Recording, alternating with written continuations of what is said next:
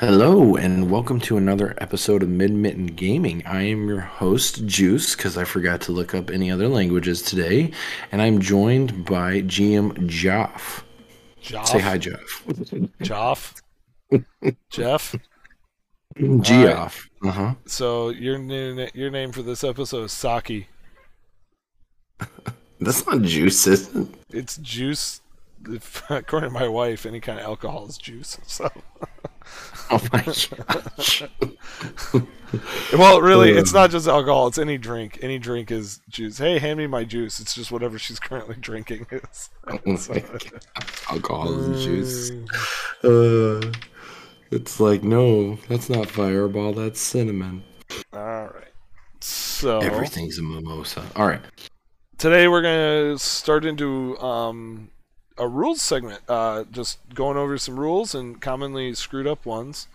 So today we're gonna kind of stick to the movement phase. Because we like to keep things going. Yeah, we like to keep things moving, and so We had talked about doing a rule segment for the kind of obscure rules. Some of these won't be as obscure, but ones that are commonly missed as well. I miss them all the time. It's easy to forget them, especially if they don't come into play a lot. But I think it'll be super helpful, and it'll be a good learning experience. So we're going to kind of format it as I'm asking the questions to Jeff, as he has a uncanny ability to remember rules, very much so, especially when his hair is longer. uh, But anyway, yeah. So that model has faint. What? that's like, yeah. What's that do? Oh my gosh. That's so funny.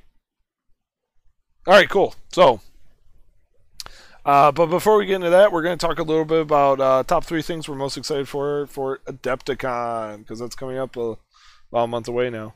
So, Saki, what are you most excited? Well, What are you most excited for at Adepticon? So, the top 3 things I'm most excited for at Adepticon would be one, I love hanging out with friends. So that's always my number one. I could care not less, but it didn't really matter if it was a board game convention, if it was some other hobby. I mean, just hanging out with friends and seeing people I really admire and respect. That's my favorite thing about it. So that's what I'm most excited about. I think the second most exciting thing to me is to play some games I usually don't get to play. So I'm going to be doing some one-off games of Bushido and Relic Blade, maybe some Carnival. So I'm really excited for that. Buying models for those two, maybe just to enhance my already existing stuff. Really, I could go on. There's a big list of stuff. DGS is going to be releasing some models I'm really excited about, but that's kind of a segue. But and then the third thing is I am really excited. I'm going to be running some demos, so I'm really excited about that. I'm going to be doing, I think, maybe 1, maybe 2 demos for DGS right now, just to help out, because they had such an influx of people wanting to do demos this year, which is awesome, and I'm excited to be a part of that. So, how about yourself? Awesome. That's news to me. I didn't know you were doing that. Cool. I'm excited that Juice is doing demos with us.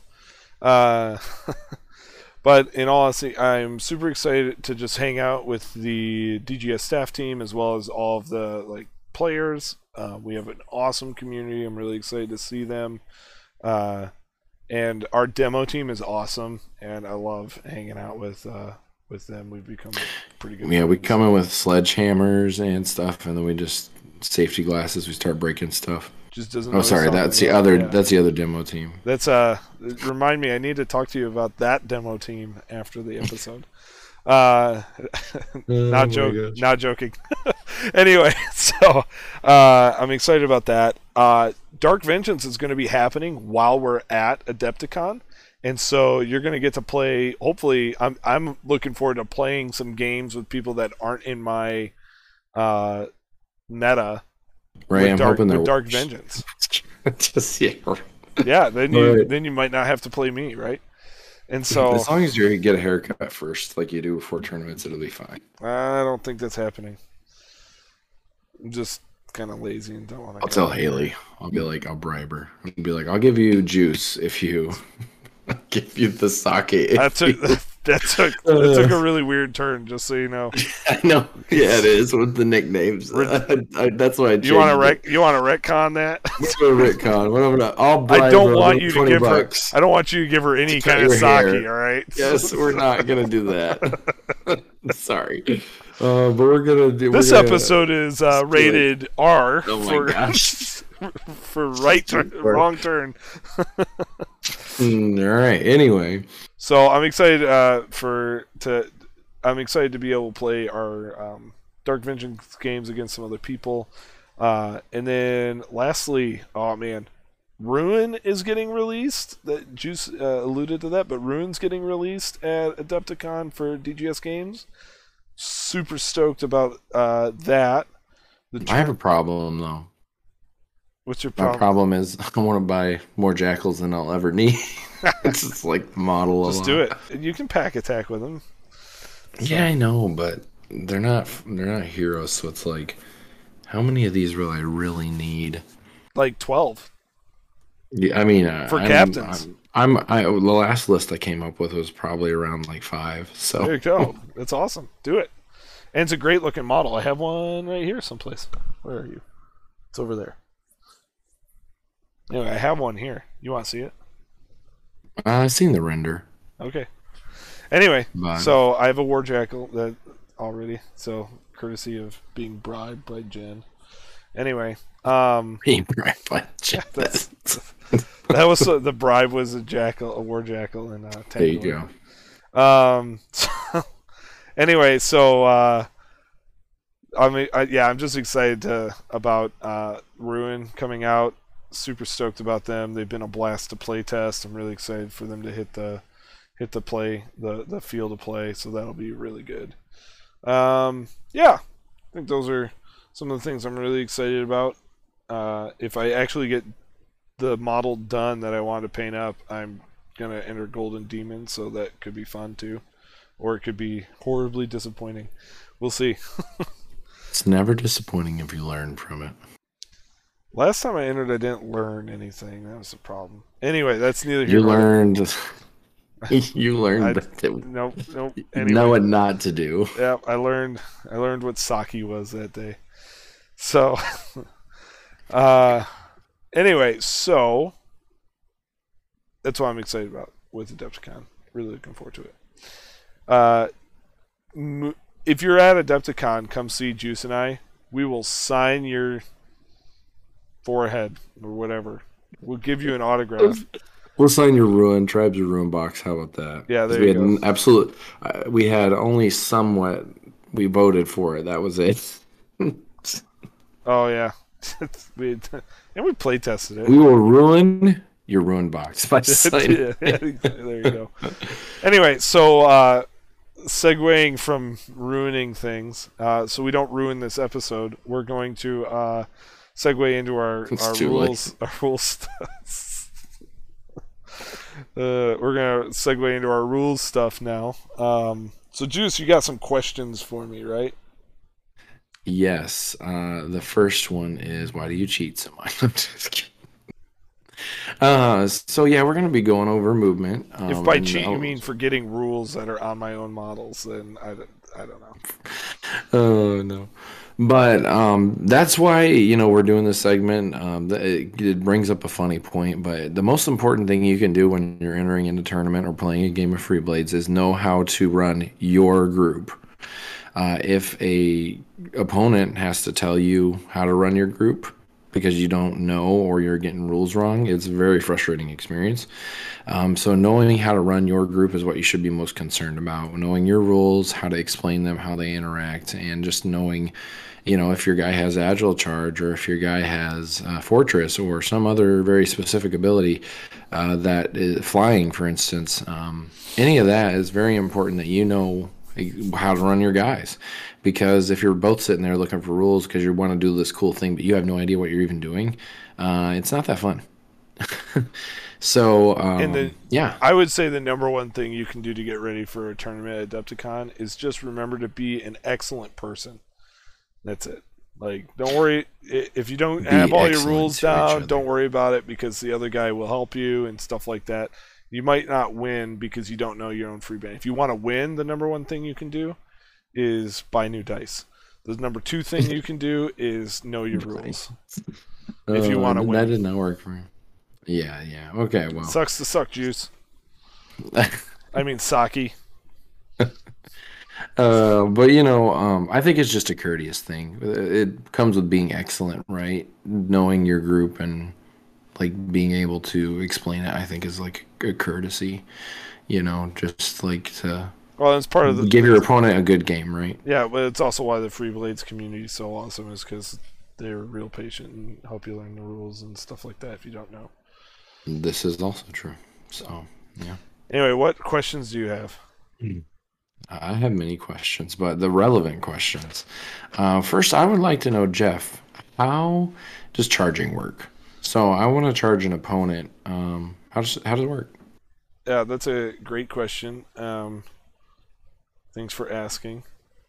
So how it works is you sit there and I charge you and do whatever I want, and you cry about it. That's how that works. Any questions? Only if you hit.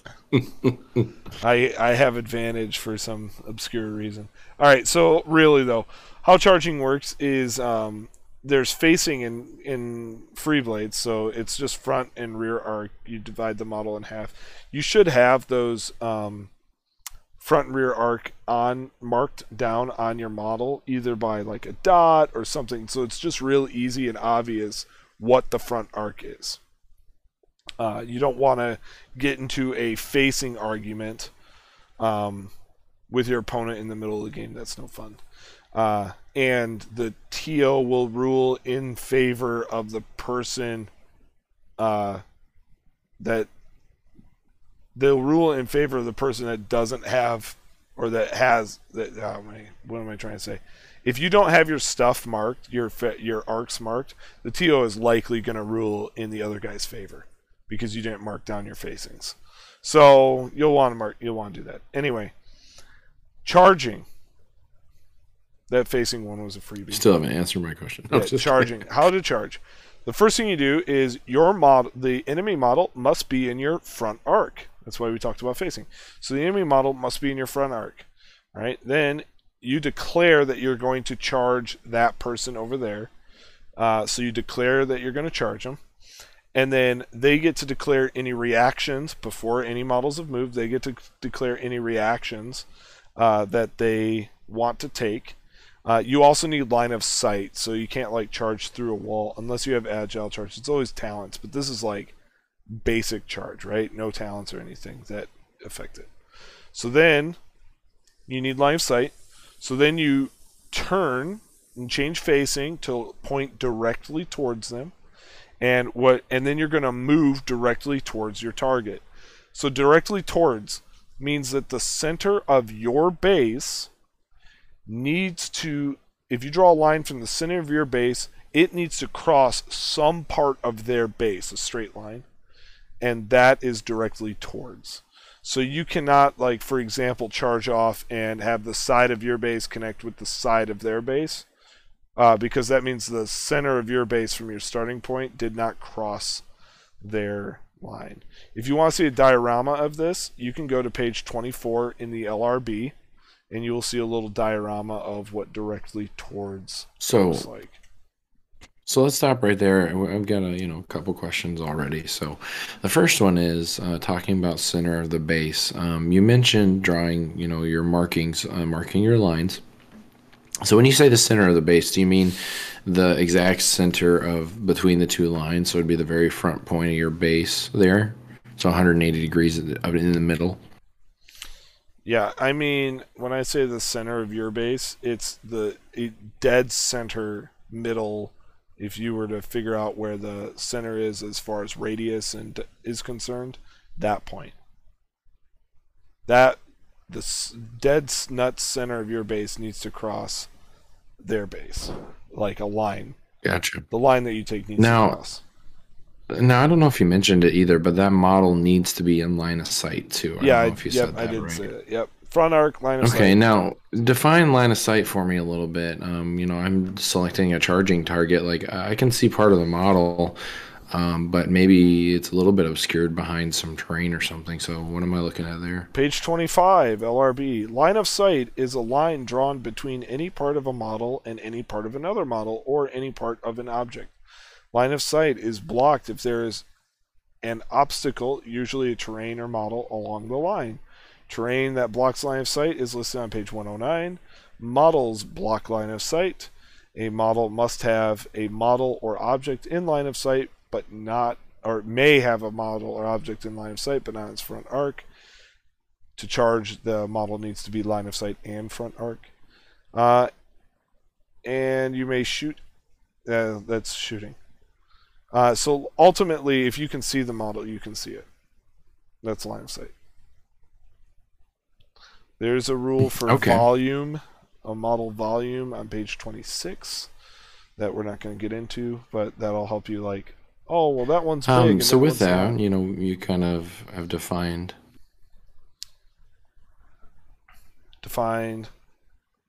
Sorry, technical difficulty, but you've defined, okay, line of sight, and we're charging the middle arc and everything. So let's say with that charge, what kind of bonuses do I get? Yeah, so one other thing with the charge. Why would I charge? Yeah, the other thing with the charge is you can run if you want to, but it has to be in a straight line. So that's the charging there. And all these rules for charging are on page 48. If you successfully charge, that means that you made contact with the opponent and you moved at least 3 inches. You get a charge bonus, and what that does is, one, it does a couple of things. First, you get +1 to melee damage tests. That's a big deal, especially against those high armor target, high AV targets. The next thing that you get is you will attack in the charging sequence instead of regular sequence. So you're going to attack. Charging models tend to attack before other models. So that's another big thing. And then the last one is a charging model cannot be piled on. And you count as charging if you move 3 inches and get the charge bonus. If you don't move at least 3 inches and get the charge bonus, then you do not count as charging. So you need that little charge marker to count as charging. Got it. Okay. And I just want to note on the pile-on. A lot of people make the mistake that say, oh, I'm charging, so I don't count for pile-on. That's not the case. Charging models can count for pile-on. It's a model that is charging cannot be piled on. So if you're charging, you can charge into the middle of the enemy swarm and they can all jump on you, and you will not be piled on that round. Yeah, and I always like to think of it as they're moving so fast that the enemy can't like get a grip on them yet. They're not like surrounded. They're kind of like just entering the fray. Mm-hmm. It helps me to remember the rule for sure. Okay, so we've talked about charging now a little bit, and you know there's definitely a lot of nuances, more than we'll cover in just this episode with movement. But what do you think then? My enemy, all of a sudden, they decide to do a, you know, they don't want to get charged by maybe this Boar Warrior that I'm about to put up in there, right? I'm going to make contact. They definitely don't want to fight this guy. Can you tell me a little bit about indirect and direct panic a little bit related to this? Well, let's talk about evade beforehand, and then we can talk about panicking is a different thing altogether. Okay. Oh, yeah. So there you go. So we can talk about evade. And one other note, as we're doing all this movement stuff, one note about movement, and this is insanely important. This is how everything in the movement phase works. Everything in the movement phase follows this rule. You, as the active player, you declare your movement, and you explain the entire path of your movement to your opponent. Then your opponent declares any reactions they're gonna take, like evade, which we'll talk about here in a second. And then you move models. So I see a lot of people in the movement phase go, okay, this guy's going to do this, and they pick up their model and move it to where they were going to put it. But what you've done there is you've disallowed your opponent a chance to react appropriately, and you've also lost the position that your model started on. So if your opponent wanted to check the range and all that, we don't know what that is anymore. So you want to declare your movement and everything that you're going to do to your opponent. They're going to react to that declared movement, and then you're going to move the models. You cannot change your declared movement if your opponent decides to, oh, I'm going to evade. You can't then go, oh, well, since you're going to evade, I guess I'm going to do this instead. That's not how that works. Okay. And if sometimes you can, if you're like, as far as like you can change targets, there's a redirecting. mechanic. Yeah, there's a redirecting charge that you can do, but we'll get to that. You can read that if you want to on page 49, basically, which is one we might touch on. But yeah. So thanks for that little segue. It's important. I especially, we miss that, and there's been a lot of times where either I've cheated my opponent or my opponent is involuntary. Same, it's always involuntary, but my opponent's involuntarily cheated me out of something, or vice versa. Because if the model's already been moved or things have already happened, then it's really hard to retcon because everything's different. So then, if they decide later they want to, evade because they didn't, or they decide later they want to countercharge, those kind of things, it can make a big difference on positioning, Yep. You always give your opponent a chance to declare what they're going to do. Even if your opponent's already moved, you don't want to miss something like a model on delay, right? Or a model that's on hold. So declare your movement, let him or her declare their reactions, and then move your model. All right, so evade. If you're about to be contacted by an enemy model, and this for all of these reaction moves or reaction moves, you have to be on delay or on hold. And so the natural state of all models at the beginning of the movement phase before anybody's done squat is hold. Everybody's on hold. If you fail a delay test, you're on hold. If you pass a delay test, you're delayed and on hold. So you're available to make all these reactions. And I love the reaction system because that means you don't just sit there and get the snot kicked out of you by your opponent, and then you get to respond after you've gotten the snot kicked out of you by your opponent. I love our reaction system.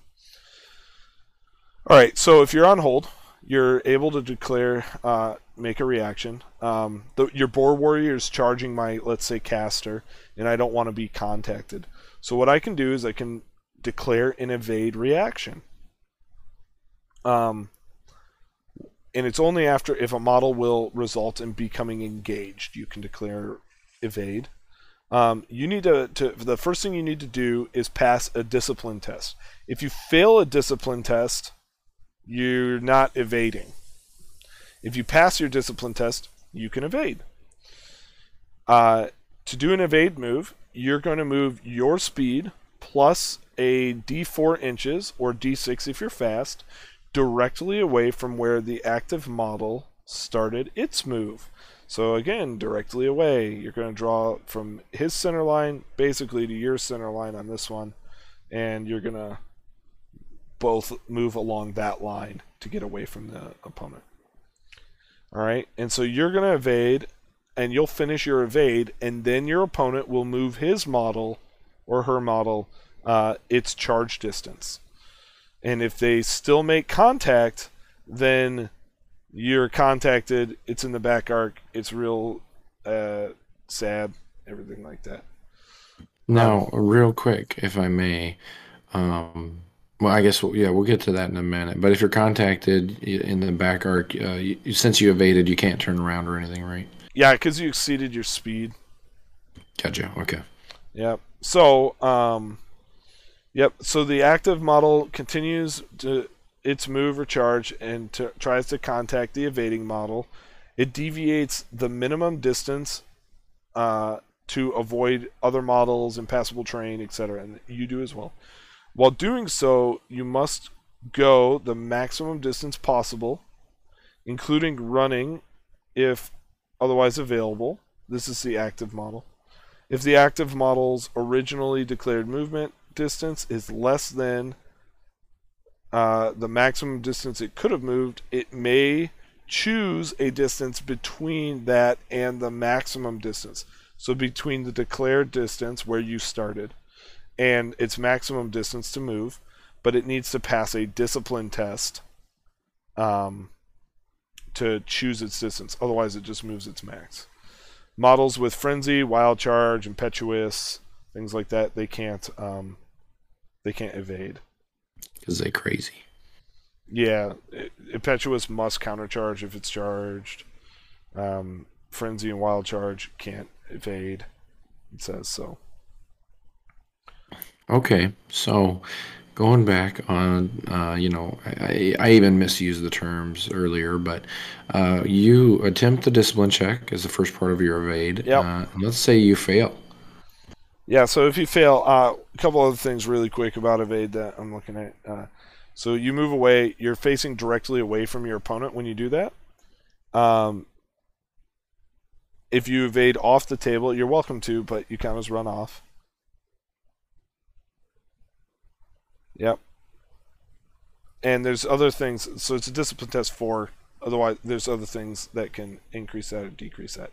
And why you would want to evade is like, I don't want to get contacted by this guy. Or, another reason, you are trying to draw the enemy into a trap where they're going to try to run you down and contact you and this and that.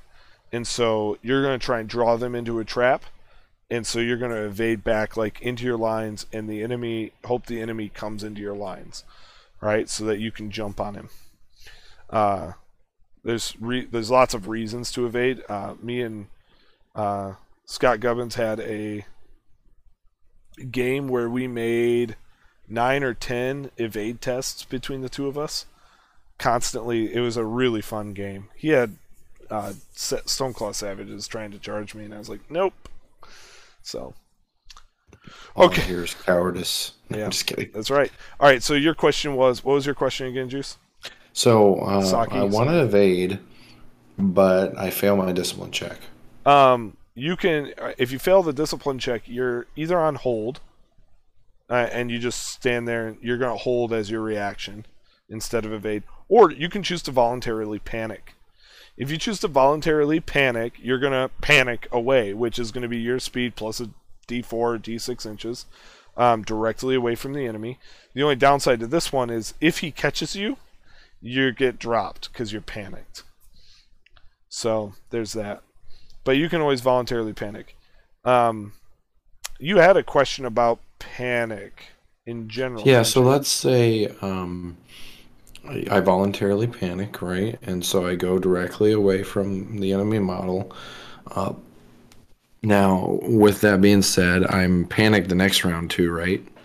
Yeah, and in fact, if so, a model can make any number of panic moves in a turn. So if you get charged by a second model, right? Let's say, you can panic again, or you panic again if you would be contacted by the second model. Right? If you're not going to get contacted by that charge, you don't panic. But if the charge would result in you becoming engaged, you panic directly away from that new charging model. No discipline check, huh? No, because you're panicked, so you're just going to run away. And so, like, I played a game against Colin where he ping-ponged a shadow dancer, mist dancer around the field. Like a pinball machine. It was ridiculous because he just kept charging. And any of those models, if they were to contact, would end that model, right? Yep. Okay. But every time you're about to be contacted, you make another panic move directly away from the model that is about to contact you. And again, you do the directly away from where they start, not where they think they're going to contact you. So, like, you can't you can't like move around behind me and then panic me back to where you started. Does that make sense?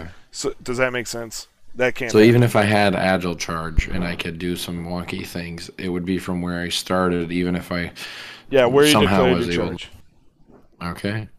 Yep, because you do the your charge would result in me being contacted. right? We measure it out. Yep, okay, that's going to contact me. I panic and make a direct panic away from the charging model. Interesting. It's kind of like, I guess, fight or flight. So you see a bull about to charge you in real life, and your body starts moving before you really know where you're going to end up.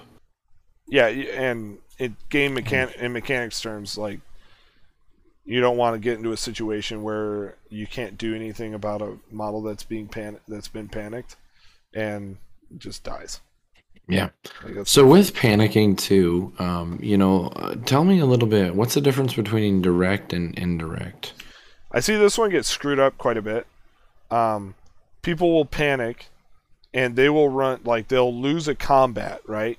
And they'll panic from the combat for failing a discipline test, and they will move their model directly towards their board edge, and that is not how they need to move their model.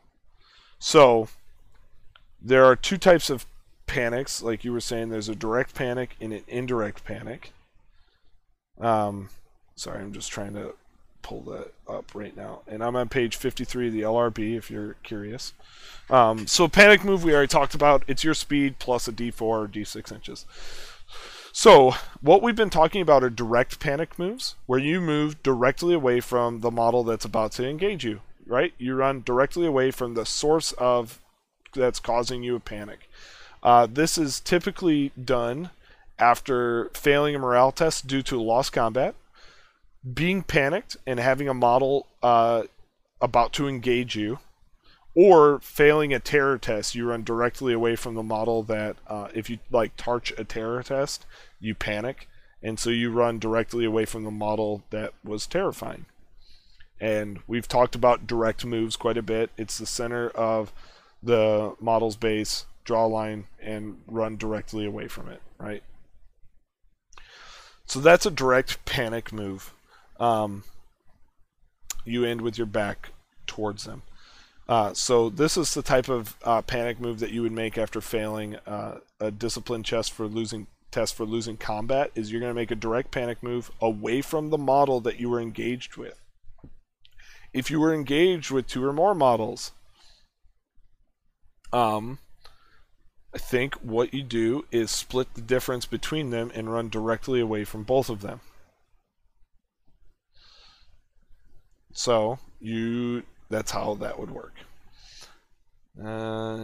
Multiple models. The direction of the panic must maximize the panic model's distance from all enemy models involved. So generally, to maximize your distance, this is bullet 2 under direct panic moves. To maximize, if you're in combat with multiple models, to maximize the distance between all of those models, typically you're going to split the difference between all of those models, right? And that's going to be your line of direct panic. So if there's two models, let's say there's two models, they're both touching, and they cause you to panic, you would just go from right between the two of them and run away. And that'd be your direct panic move. Does that make sense? Did I explain well? Yeah. Okay, indirect panic moves. Indirect panic moves are like the type of move that's, oh no, I just watched my friend die. Do I run away? Right? So they're typically caused by somebody within proximity, which is 6 inch proximity, being dropped that you saw. So if you have line of sight to them, and remember line of sight's 360 degrees, and they got dropped, and they're within 6 inches, you're going to run away. Potentially. You got to make a panic test. If you fail that panic test, you are going to make an indirect panic move. This is indirect because you're not running directly away from the source of the panic. What you will do with an indirect panic move is run directly towards your board edge. So you're going to take the nearest route to your board edge with an indirect panic move. So again, this is caused by like models dropping near you and you failing a panic test from that, or you try to rally and you fail that discipline test. That's another form of an indirect panic move. And you move directly towards your home edge. Okay. The maximum distance possible. Okay, and when you're just doing a regular run, not adding your D6 or D4 on this one, right, for the indirect? No, it's still a panic move. So you move your speed plus a d4 or d6. Okay. Panic moves are a type of variable move, and so variable moves add the d4 or d6. So, to kind of sum up what you're talking about a little bit, and I know there's probably more even, but so in my mind, I picture a direct panic move is I have a dog about to come chase me down, and anyone who's ever been chased by a dog would feel this, but you run pretty much in the opposite direction every time. Yeah. You're not going to run to the side. Yeah. Right, because you're not going to zigzag necessarily, like off to the side and get like intercepted. I think serpentine. Yeah, you're not going to serpentine. And then an indirect is more like you see something scary, so you run home to your mom. Yeah. And you're like, I really want a hug from mom because I just watched my friend die. So. No, I just saw Slender Man outside, so I run. Oh my gosh. I run directly to my house instead nice. of Okay. away from Slender Man. All right. Cool. You always watch. Well, thanks for walking us through that. What is there anything else you want to touch on for panic? Yeah, the last one is forced panic. If you're already panicked and you're about to be engaged, you panic again, and it's a direct panic move away. There's rules for it, but it's a direct move away from the model about to engage you. Okay. Now, wouldn't that be the same you said earlier? Anytime you're about to be contacted, when you're panicked, you make a check. So. That's a forced panic move. That's what we were all we were talking about that earlier. It's called a forced panic move. Okay. So very nice. So now that we talked about those a little bit and the interactions in between, I want to talk a little bit about intercept, if that's okay. Yeah. That's fine. So, let's use the same scenario. I have a boar warrior, and he's about to charge my good buddy, the illusionist. The illusionist makes, declares an evade test as a reaction, and he fails his evade test. But I just so happen to have the illusionist good buddy, Blackthorn, right off to the side within 4 inches. Let's say standing. Right on the same path, in between the boar warrior and the illusionist. Well, not directly in between because that would prevent the. It would be useless. The boar warrior would not be able to charge the illusionist then. But let's say it's just in front, 2 inches off to the side. Yeah, there you go. Yeah, so you can intercept as a reaction. If an enemy model comes within 4 inches of you, you can intercept it.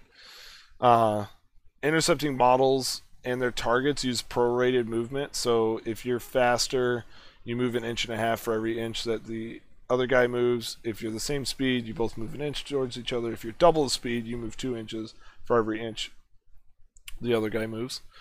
You can start the intercept at any time they get within 4 inches of you, and you can figure out where you want to intercept them at, and figure out the prorated for that if you want to.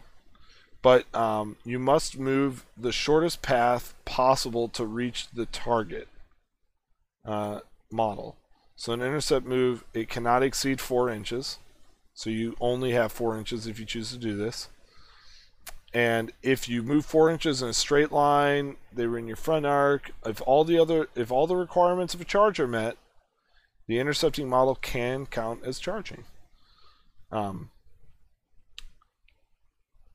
And a model can intercept a model doing a break off or evade action, but not the model that was broken off from.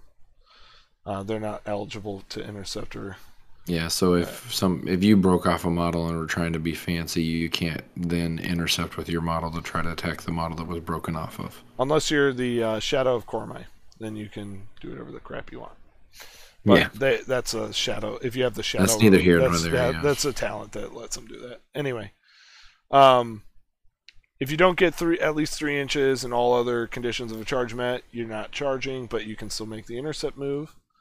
You cannot. A model employing the fly talent cannot be intercepted by a model without the fly talent. So if a flyer is coming in, you can't intercept it unless you also have fly. and that includes like where it lands. You still can't intercept it. So basically, anytime during its turn, you can't. So even though it charges my illusionist and technically has now landed because it's in front, right, base to base contact, I can't intercept because this is all happening real time, essentially, where it's kind of still floating. It's a Flappy Bird. You can't intercept Flappy Birds unless you're also a Flappy Bird. Okay, awesome, yeah. And so intercept is one that I've gotten wrong many times or have underutilized, I think. And I think it is a little bit harder to explain, not visually. So, anybody listening to this episode, definitely reference the rule book because they have some great examples in there. Jeff, what page is Intercepts on? Intercepts on page 51 of the LRB, and this is, we're all using 22-3 here. Okay. Now, one question I had for Intercept, you can only move up to the max of the 4 inches, right? Yep. And you can you start, you declare your Intercept whenever they enter within 4 inches, right? So let's just use... Not enter. At any point when they're within 4 inches of you, you can declare an Intercept. But you need to make sure that, like, you can only move 4 inches. So if they're... about to step out of your area, don't declare an intercept right then because you're not going to catch them. Right, definitely. But, for example, this illusionist that's getting charged by the Boar Warrior, let's say Blackthorn is instead right behind him. I could declare an intercept. Let's say, I'll declare it at the 4-inch mark, right? When the Boar Warrior comes within 4 inches of the duelist, or Blackthorn. And then at that point, I can then start doing that prorated movement and hopefully get in front of the illusionist before the Boar Warrior touches him, right? Yeah, if you're both the same speed, which the Boar Warrior and the Blackthorn are the same speed. They're both 7s. And the Blackthorn is only 1 inch behind the illusionist. He should be able to get in front of the Boar Warrior. Nice. Because he'll move 2 inches and the Boar Warrior will move 2 inches, and that should be enough to intercept. If you're 2 inches behind, you can still intercept, but the illusionist is also going to be in melee. You can't prevent the illusions from getting into melee at that point. Gotcha. Yeah. Now, just to kind of bring it all together, let's say that Boar Warrior is charging and my illusionist passes his evade test, right? Yep. So he starts to run off in that direction. The Boar Warrior still wants to try and catch him. I can still use my Blackthorn's intercept if I want to. Yep. Right? Yep. You can. And with that too, what is the requirements to intercept? What does the model need to be doing? They just need to be on hold. All reactions you gotta be on hold for, or delayed. Okay. And then the enemy needs to come within 4 inches of you, and you can declare your intercept move. Just So, intercept. There's a lot of nuances, like I said. So, Jeff, go over what you think is maybe the most missed rule for intercept. It doesn't have to be a straight line. Is that what you're getting at? Because I totally screwed you over in that game. Yeah, intercept doesn't have to be a straight line. It just has to be the shortest distance that you can take to intercept the model. And you can, at any point that they're within 4 inches of you, you can declare an intercept. So what happened in our game is Juice charged a guy and ended his move wherever he ended his move, and there were some boxes and stuff between my model and his model that he charged with. And I waited until he completed his charge, and it was at that point that I chose to intercept. So his charge was completed, right? It was that last little... I made base contact, half inch to, whatever. And so he made contact with his target, but I intercepted and came around behind him because that was the shortest path at that point for me to intercept with. Is very gross. Yep. And so I did, and I intercepted with 2 models doing that. So I jumped on his charger with 2 of my models, and I think I broke off with the model that was in front because I didn't do anything with it. I just held. And so I just left the combat. Yeah. Now his charger is sitting there, can't fight me in the rear because he can't turn around, and he's all sad. Why couldn't I turn around, Jeff? Because you charged and exceeded your speed. Yeah, I moved more than double my speed, right? No, it's just you exceed your speed. Exceed your speed. Yeah, So if you're your speed speed stat. 7, yeah, if you're speed 7, you move 7.5 inches. You can't change facing um, after that. Yeah. It's only So like once your move I'd is always completed. thought that intercepting was a straight line because I don't know, maybe because I've always thought of it like if you the whole line where if You're you trying to charge with it. yeah, exactly, you're trying to get it, which I mean is usually the beneficial route, right?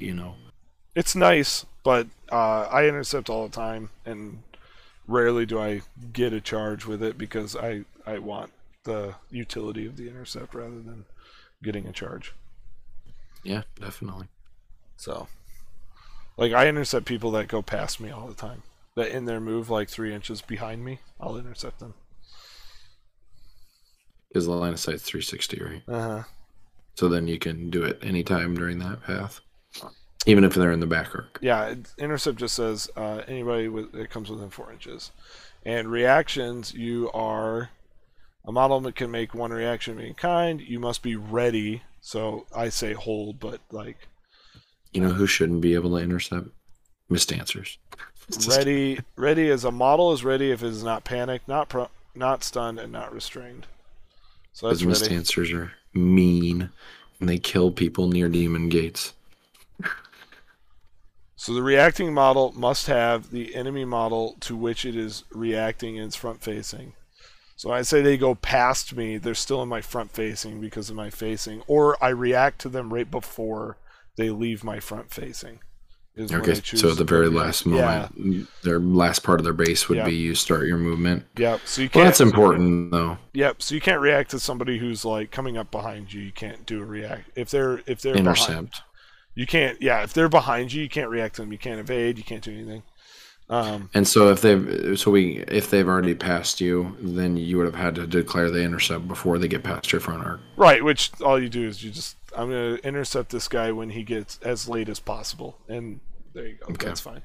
The reacting player chooses the order in which each reaction occurs. So you get to, if you're going to react doing more, like your one where you want to evade with the warlock, with the illusionist, and intercept with Blackthorn, you get to choose the order that those occur in. So Nice. you could Okay. intercept first, then evade, or you could evade and then intercept. And then the reacting model needs line of sight to the model which it's reacting. That one makes sense. And the player needs to describe the entire path and distance of the active model's move before any reaction decisions are made. This goes back to you declare what your movement is, tell us the entire path of your movement, and then the opponent gets to make any reactions that they want. So there you go. Very nice. And to make a reaction move, you need to be unengaged, on hold, delay, and eligible to make a reaction move. So that brings up a good point, and it's a little bit redundant. But what is hold, and what scenarios might you end up on hold? Well, all models are on hold at the beginning of their turn. Okay? Like before they move, before they do anything, they're on hold. It's like the basic state of a model. Hold up, I'm trying to find it. Of course.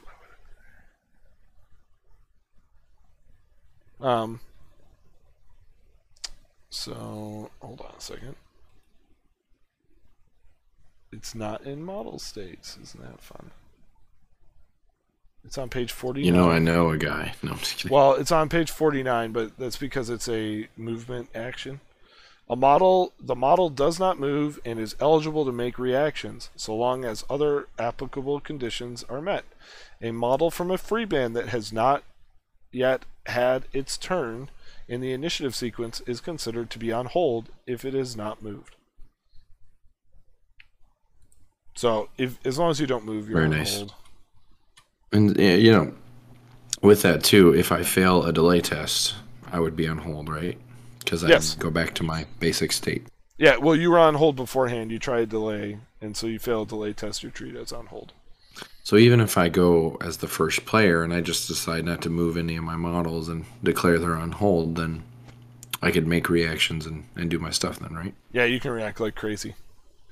Ask I was playing in a tournament this past Sunday, and it was Seed Cash, And one turn, I didn't move anybody. I didn't move a single character. And I was going first, and I go, all right, this ball's going to try and go on delay. Yep, he's on delay, and I'm done. Because then all of my characters were eligible for reactions. And I had a model with cunning out front to evade and bring him back into the mob of reactions. So it's nasty. You're disqualified. Yeah. Yep. We're giving the win to the second player. It was fun. Well, unless it's Colin. No, it was Dietz. Dietz would have loved that. So anyway, it was a really fun game. He didn't fall for the trap, so he's a really good player. Yeah. Anyway, so yeah, that's a little bit about that. So with that, is there any other things? Obviously these episodes are not going to cover everything, and I think there's a lot going into this that we could still cover. I think in one of our next episodes we'll probably cover terrain, because in movement in terrain it can be its own segment because there's a lot with that. Different types of terrain. Yep. And different types of terrain and line of sight involving terrain and like charging through terrain, all those things. We can also talk about climb, jump, and swim as part of that. Yeah, and that's all part of the movement, and those are things that people either get wrong or don't use a lot. Yeah. I know I get wrong charging through a forest all the time. It just happens. Or like declaring a charge but you're in difficult terrain. Yep. That stumps. Some kind of one that stumps me a lot. So cool. Well, thanks for sharing, Jeff. I think, as of right now, that we've talked about a lot of great things. We always encourage anybody, though, listening to these episodes to go ahead and check out the newest edition of the rulebook, because you never know when some of this might get updated. And also with that, we could get it wrong. It is very possible. Our terminology or maybe even our understanding could always be wrong. Jeff is, like I said, a vault of knowledge when it comes to that stuff, and I'm not bad myself, but and he's, as you've been listening, he's been referencing the rule book just to make sure he's on par as well. I'm sure I'll get an earful from Colin or John about something. So yeah, terms or something. But we the whole point of these episodes is so that people can start thinking about it. You might listen to it. We don't expect you to take this as gospel, but what we want you to do is say like, hey, I didn't really know evade had so many, like Jeff said, you could set traps with it. I've always just thought of it as, I don't want this model to die, So you can take the opportunity to go read about it and just enjoy the game mechanics the way they're meant to be enjoyed, and play the game that we all really love and enjoy. So yeah. So, and if you have any or anything that you want us to cover in these rules segments, message us, let us know, and we will seek to cover those. Yeah, like I said, because there's a lot. Fly is its own thing, I feel like. We could have spent the whole 15 minutes on Fly, which we probably will at some point. But, all right, well, wherever you are, whatever you're doing, we hope you have a happy day, night, brunch, whatever, dawn, and you have a good one. Good night, everybody.